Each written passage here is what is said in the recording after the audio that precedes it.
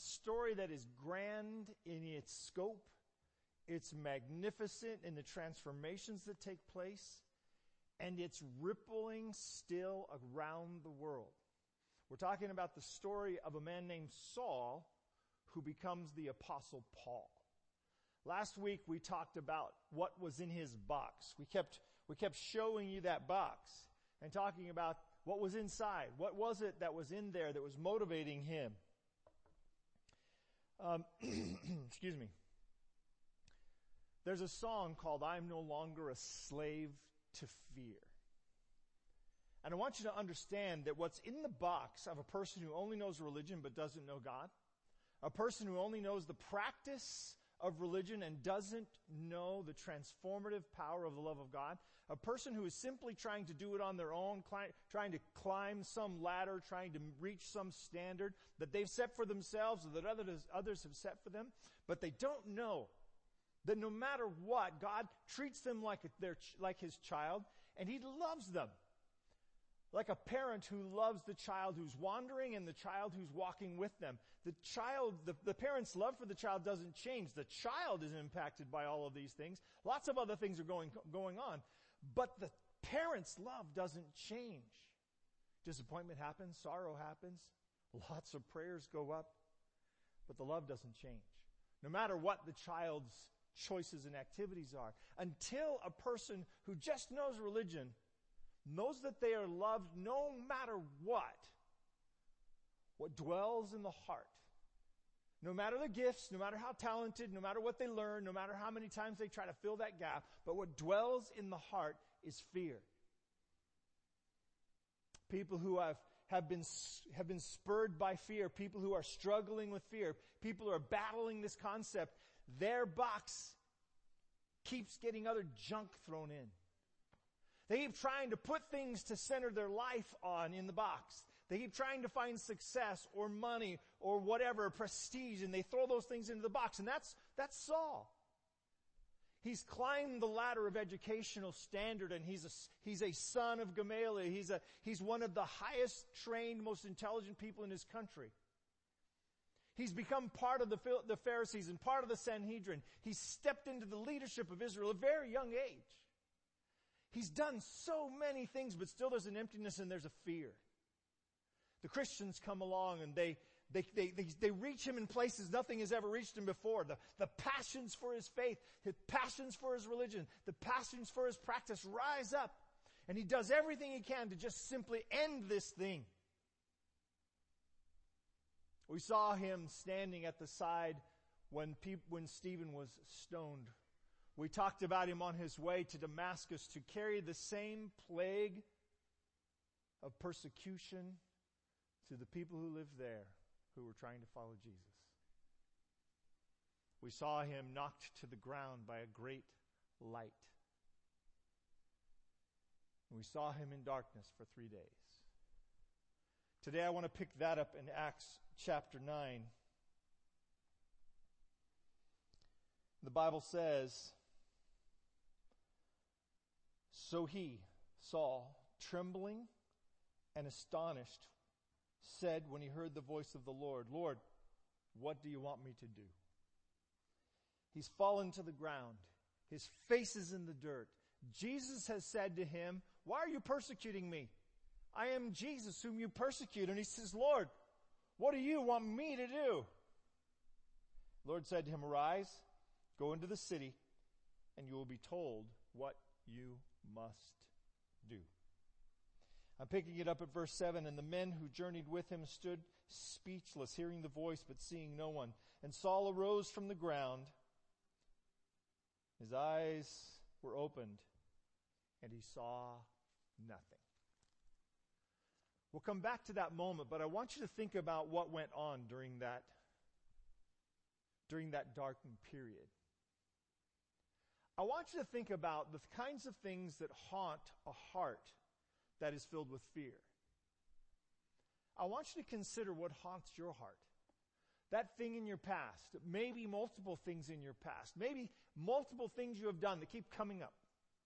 They keep coming back. They keep coming back. They keep coming back. A tape that plays of someone's voice, A tape perhaps of your persecutor, someone who has said when you were a child, you're stupid and you'll never amount to anything. Somebody who said you were ugly. Somebody who said you were whatever. Perhaps it's you saying those things to someone else. Perhaps you were the persecutor. Maybe you were the kid on the campus who was running around making fun of the other kids, the other boys, the other girls. And that tape plays. I think I know the tape. And I think it was a videotape that was playing for Paul. It's in Acts chapter 7, actually. And I think it's this image. I think it's this moment when the apostle, before he became converted, stands there watching Stephen die. While he's watching Stephen die, this man, this amazing man, fallen to the ground, being pummeled by stones. Stones are coming at him. Stones are landing on him. He fell to his knees, the Bible says. He fell to his knees and cried out, "Lord, do not hold this sin against them." The people who are prosecuting this penalty, the people who are throwing stones at this man who has done nothing but serve Jesus, the people who used to be the heart and core of his religion are now pummeling with stones. The first few stones came from those false witnesses. If you were a witness, you had to cast the first stone. And then they came in, one after another, after another, after another. And there on the ground, this man who is literally about to die, in the process of dying, the last words he shares are a prayer for the people who are doing the act. I think as Paul sat there in the darkness that day, he saw this man close his eyes, the last few stones pummeling in on him, and fall asleep. And he wondered at how somebody could do that. He felt he was sure this man was wrong. He felt he was sure that this was the problem in Israel. He felt he was sure. But this man was blowing holes in Paul's understanding. Some images are hard to unsee.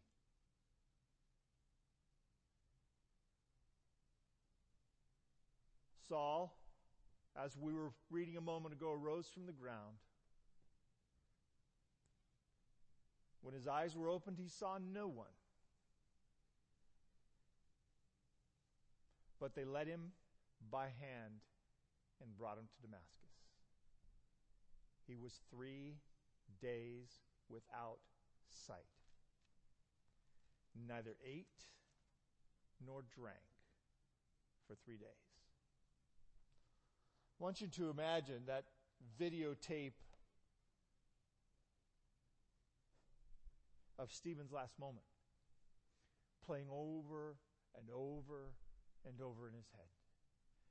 Hearing those words, "Father, Lord God, please don't hold this sin against these men. Please don't hold this sin against these men." Looking at those with his last glimpses, still pummeling rocks with scars and scowls on their faces. Please don't hold this sin against them.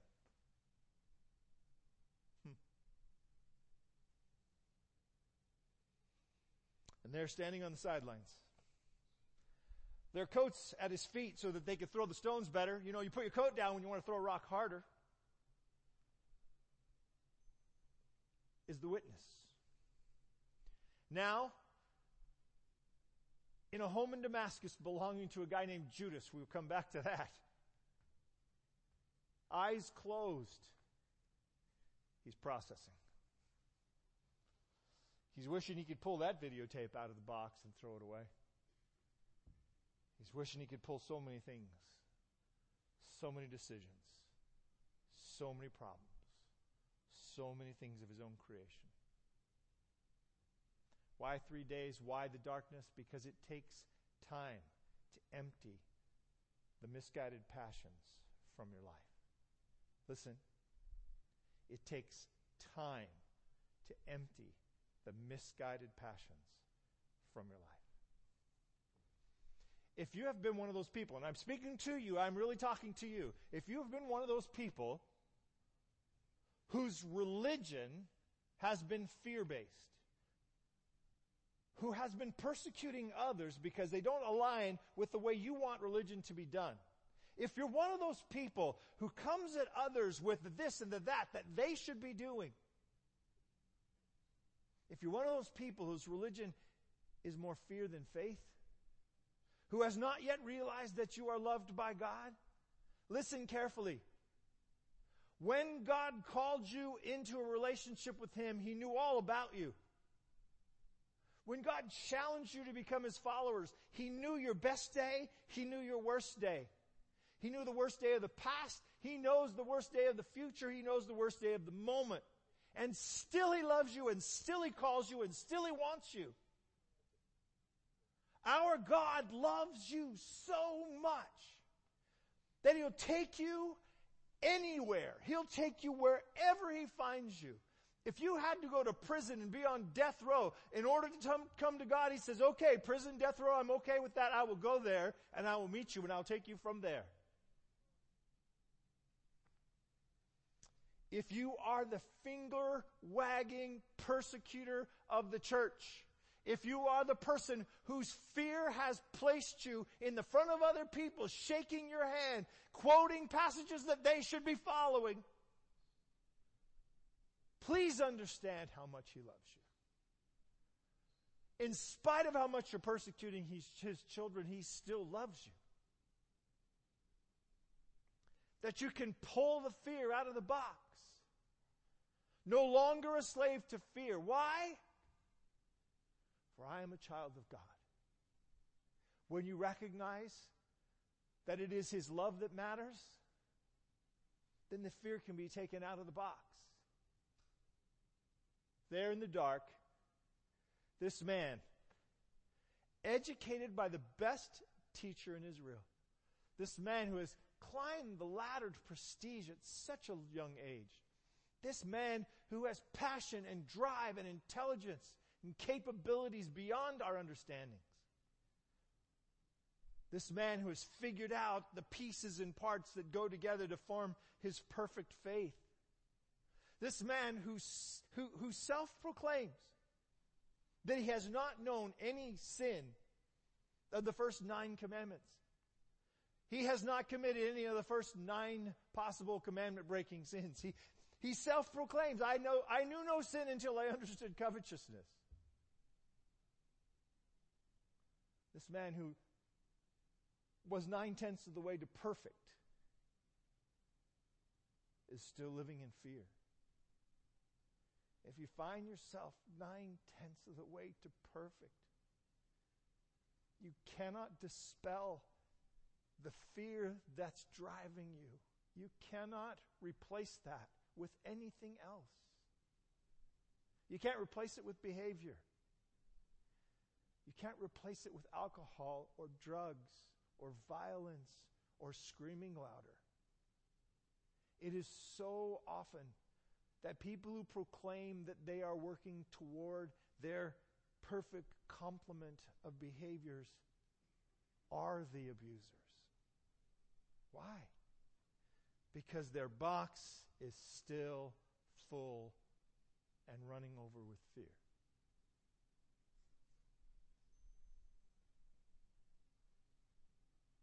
I understand. But if you don't understand that Jesus loves you, you can't replace the fear. Paul spent those 3 days fasting, praying in the darkness. He spent those 3 days wandering through the memories that filled the box of his past, wandering through and trying to understand what it was that he should do next. And all the time, as Paul is trying to empty the box, as Paul is trying to bring these things and confess them to God, saying, God, I don't know. I did this. Jesus, I persecuted your people. I'm sorry. Jesus, please help me. Guide me. Help me to know what to do. As he sat there in the darkness, no water, no food for 3 days, fasting and listening and waiting, God gives him a small glimpse. The Bible tells us that during this time he was shown a vision of someone who would come and heal him. Some man whose name was Ananias would come and see him and heal him. Here's what you need to know. When you finally get the box empty enough, when you finally will be ready, when you get ready to let God move in, he will be ready to come. God will be ready when you have made some room for him to step into the box, to become the one in whom you center your life. But you have to know how to get him in the box, because religion's trying to get him in the box. Religion's trying to get him into the box to become the center of what's going on. They believe they have it. They think they have it. Religions of all kinds think that they have fixed it out. They've figured it out. They've gotten God in the box. And that's their motivation. If you had asked Paul, before he heard from Jesus, what he was doing, what was driving him, he would say, God. And the defense of God, that's what's driving me. That's why I'm out killing these Christians. Because I need to defend the faith. I need to defend God. He would have said at the center of the box was God. But I'm telling you, at the center of the box was fear. At the center of his box was fear. Fear that he wasn't going to be good enough. Fear that someone would reveal the brokenness inside of him. Fear that someone would know that he wasn't as sure as he claimed. You see, all of us have mixed motivations all the time. Paul kept coming to Jesus during the darkness. As a transformation in his life, his heart first broke for what he had done to Stephen. The faces of people whom he had bound and dragged in before the judgment of the Sanhedrin. Men and women dragged out of their home, their children crying, carried away, hauled away into jails because they believed in Jesus. A litany of charges that he himself had spoken. Those are the things that run through the mind of someone who has not yet found Jesus. Because there is no other answer for all of the things we've done but Jesus. And in the darkness, all of those videos are playing. And as they break him, as they dispel his pride, as they knock him off the ladders he's been climbing, as they take away his assurance in all that he can do, the box gets emptier and emptier and emptier. And across town, God whispers to a man named Ananias. It's there in verse 10, if you're reading and following along. It says, there was a certain disciple in Damascus called Ananias, and the Lord said to him, Ananias. And he said, here I am. If you ever hear the Lord's voice, I think that's what you're supposed to answer. Because it seems like that's what you hear in the Bible all the time, right? Samuel, Samuel, here I am. I don't know if the voice just comes from everywhere so you can't actually figure out where to look. I'm over here. I don't know where you are, but here I am. Lord said, go to the house of Judas for one called Saul of Tarsus. Now stop for a second. Every Christian in the first century in Jerusalem knows who Judas was. And now he's going to the house of somebody else named Judas. It's a fairly common name. But the parallel must have struck his heart. I am going to the house of somebody named Judas to heal this guy who's a Judas.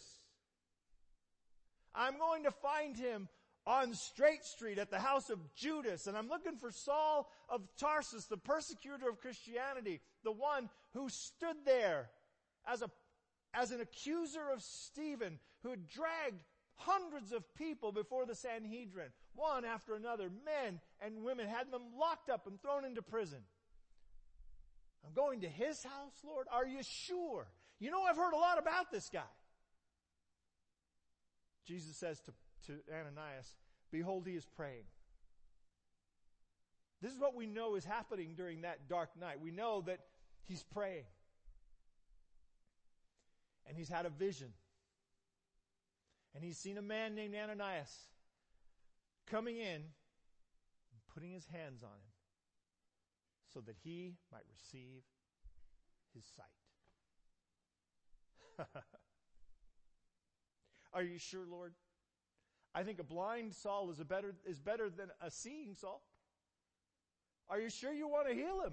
I mean, blind might be a good thing. If he knew that he was blinded because of what he'd done, don't you think that might change him? Don't you think that might convert him? God, maybe you should just leave him that way. You see, the key is the tool does not know how the hand will use it. And Ananias was the tool. And the tool was arguing with the hand about how it was to be used. Lord, I don't want to do that job. I'm not really the right tool. And Jesus said, you are the tool. Go and do the job. For some of you, one of the things you fear that's in the box is God will send you on an errand you don't want to do. Well, welcome to following God, because he will send you on an errand you don't want to do. But you have to understand that it's motivated by his love for you. That being the tool in the hand of one who loves you means that the actions he gives you are actions of love. So he gives a small explanation to Ananias, who's freaking out, as everybody in here would be, as everybody watching would be. He's freaking out. Are you sure? Are you sure? Are you sure? This is what he's really saying. He's saying, are you sure you want me to do this? Continues to ask. God says, go, for he is the chosen vessel. He is my chosen vessel. Don't think ship at this moment.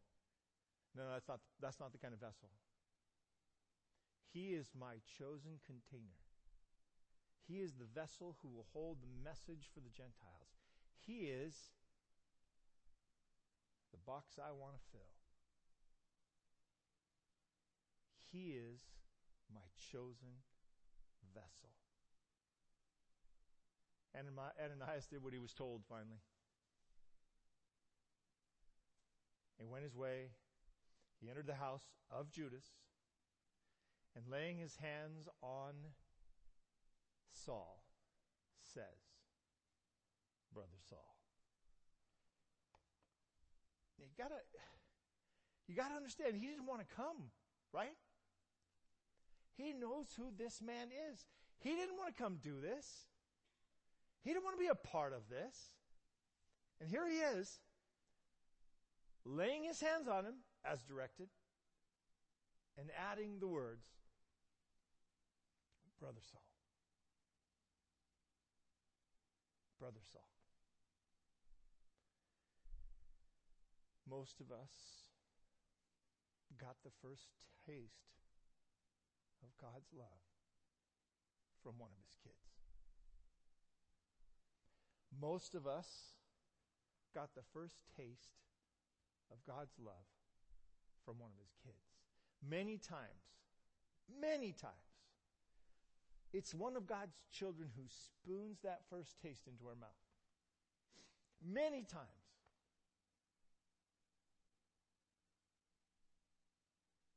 He leaves it up to us. Not because he can't do it himself. But when you are able to share the love of God with someone else, it strengthens the love of God in your own heart. He says, Ananias speaking, the Lord Jesus who appeared to you, and Saul has to be going, how does he know this? How does he know this? The Lord Jesus who appeared to you on the road as you came into Damascus sent me so that you might receive your sight. The Lord Jesus who appeared to you sent me so that you might receive your sight. He's given you a few days of darkness so that you could search your soul and be ready for this. And now that you're ready, to empty anything in the box that isn't what God wants you to do, now that you're ready to take everything out of the box and start fresh with Jesus, now that you're ready, I'm here, Brother Saul. I'm here, Brother Saul. Receive your sight. You see, conversion happens when religion becomes relationship. Conversion happens when what I know about God becomes a walk with God. When you look back in Genesis, do you see what Genesis uses as the picture of the relationship with God? Adam and Eve are there in the garden. There is no sin. Everything's going well. Everything's cool. And Adam and Eve, this couple, this perfectly made people in this perfect environment, are greeted every day by a walk with God. Every day God comes and walks with them in the cool of the day in the garden. Every day God takes a walk with His people. It's never been different. It's always been the same. God is always calling us to walk with Him. When Jesus is calling us to be yoked together with Him, the yoking together is to be in simultaneous walk. It's to be in step with Him, in sync with Him, pulling the plow in the same direction that He is. When Saul is ready to take this walk, God sends Ananias to him, who wasn't really happy about it. Don't forget this. But Ananias comes in and delivers the message. If you are going to be following Jesus, then you are my brother. You were the persecutor yesterday. You're my brother today because Jesus has sent me to bless you. The same Jesus who spoke to you on the road, Saul, that same Jesus has sent me. That same Jesus.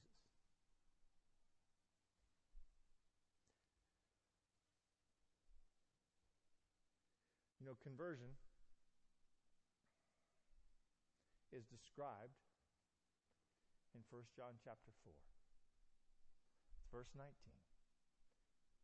And it says, we love Him. That's conversion. We start to love God. We love Him because He first loved us. We love because of His love. We love Him. We fall in love with God. And we begin to love the followers of God because He first loved us.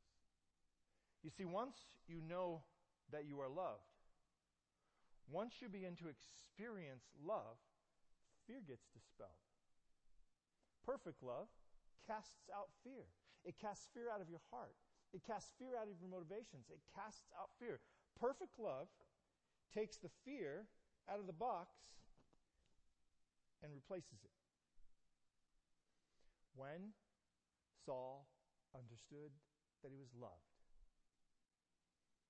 every other system that he had built up in his life to try to game the system, to try to gain a relationship, to try to get God to love him, all the other things that he'd organized and structured in his life, everything else he had built his faith in was gone. Because the only thing left to have faith in was the love of God.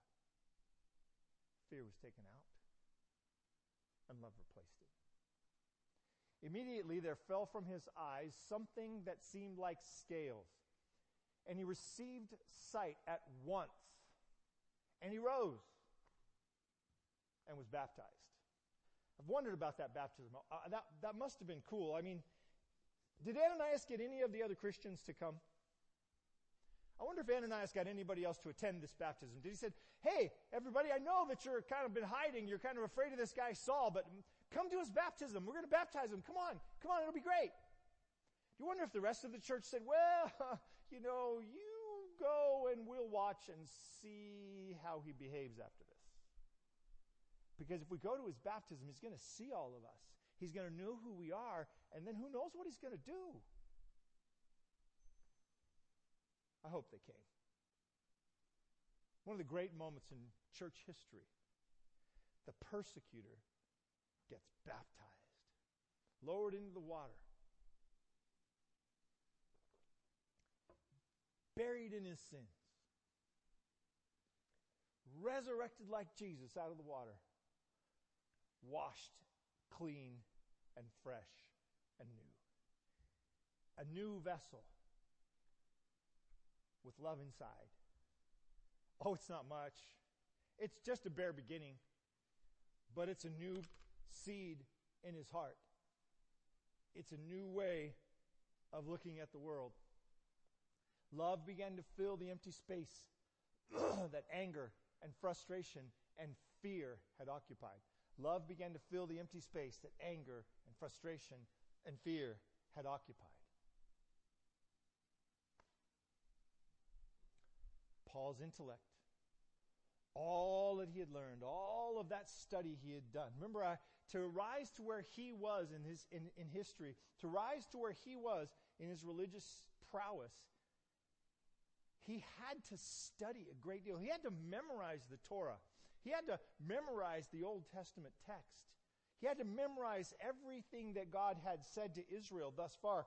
He had to become a student of the Talmud. He had to know what the rabbis had said for centuries. All of that, to get to where he was, is captured by the love of God. It's now, all of those things, those gifts and talents, are in the box with the love of God. Everything that he's been, that passionate heart, that guy who will charge out to war for himself, is captured and covered by the love of God.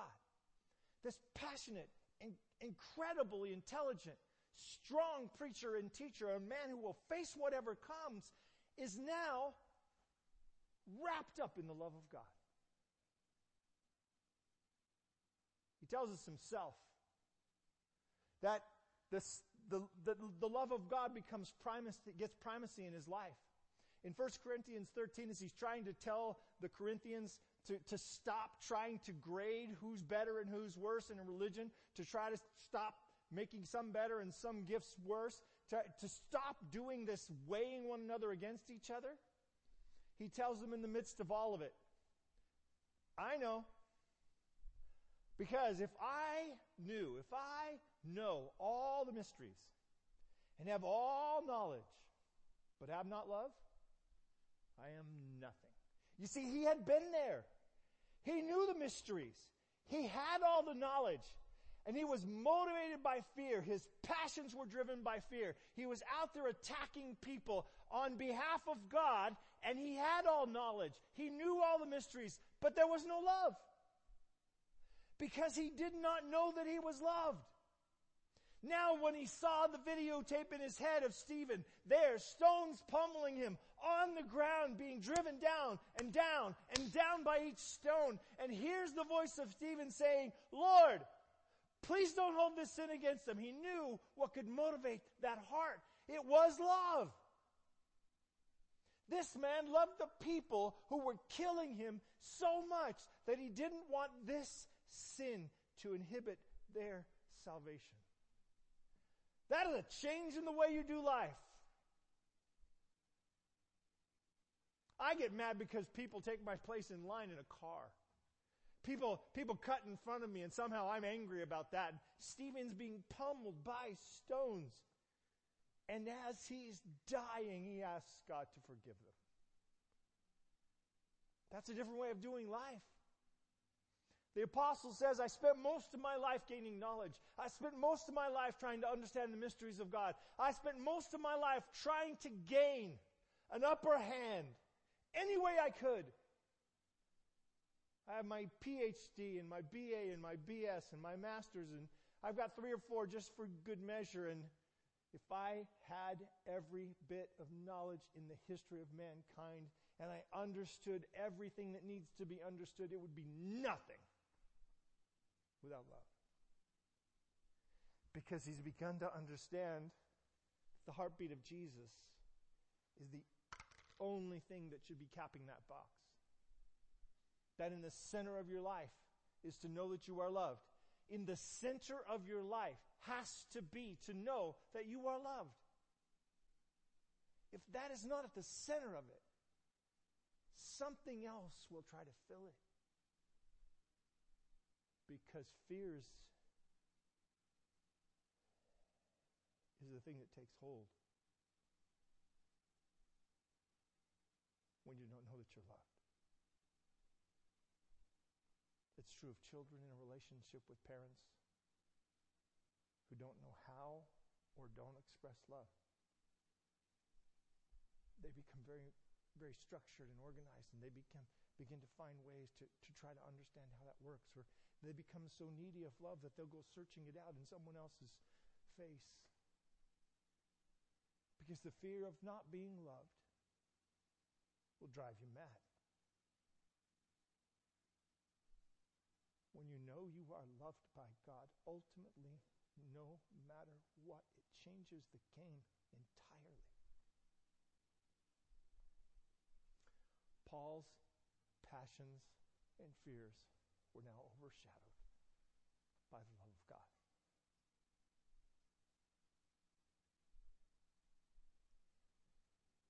I want to leave you with, to me, I think, one of the greatest things that Paul ever said,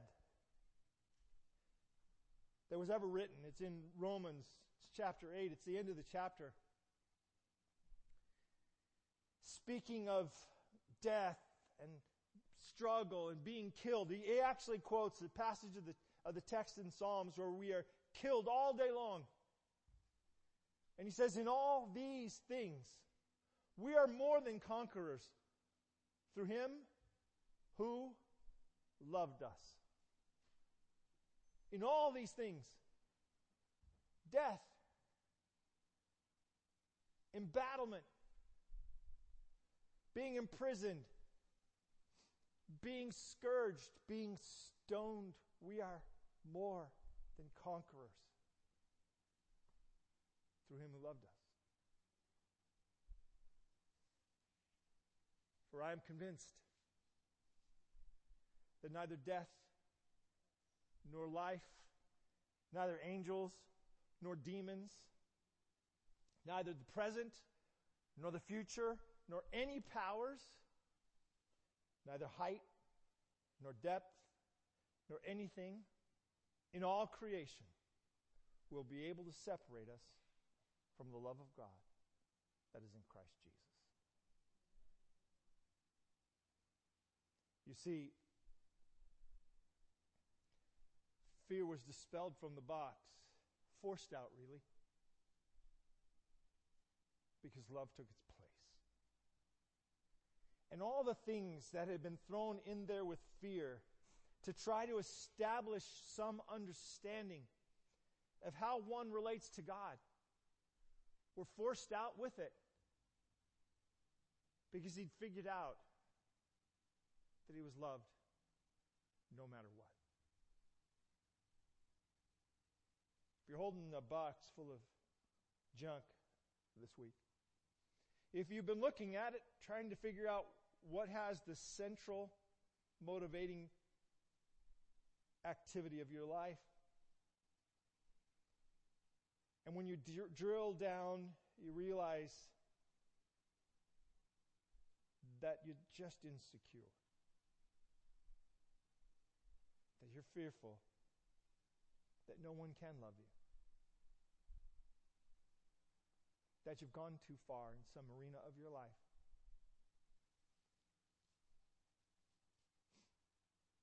Paul would say to you and me, I am the chief of sinners. I'm the cause of Stephen's death. I dragged people who were following Jesus off to prison. And in spite of all of that, Ananias called me his brother. Barnabas called me his brother. John, Peter, James called me their brother. And Jesus loved me. Now that I know that, I put it at the center of my life. And everything else changes. If you're not there, don't be afraid. Invite him in. Let him take the place of your fears of being loved by showing you how much he actually loves. Next time you read about the cross, recognize that that's the word for you. I love you. I'm willing to do this because I love you. That's all. I'd like you to go home and spend eternity with me in heaven, not because I want control of you, but because I love you. That's all. Willing to shed my blood so that you can choose, with all your brokenness and all the mess that you have in your life, to love me too. If you're 14 or 40 or 94, it's not too late to accept that love, because it will make all the difference in the world. Let's pray. Father God, thank you that you are the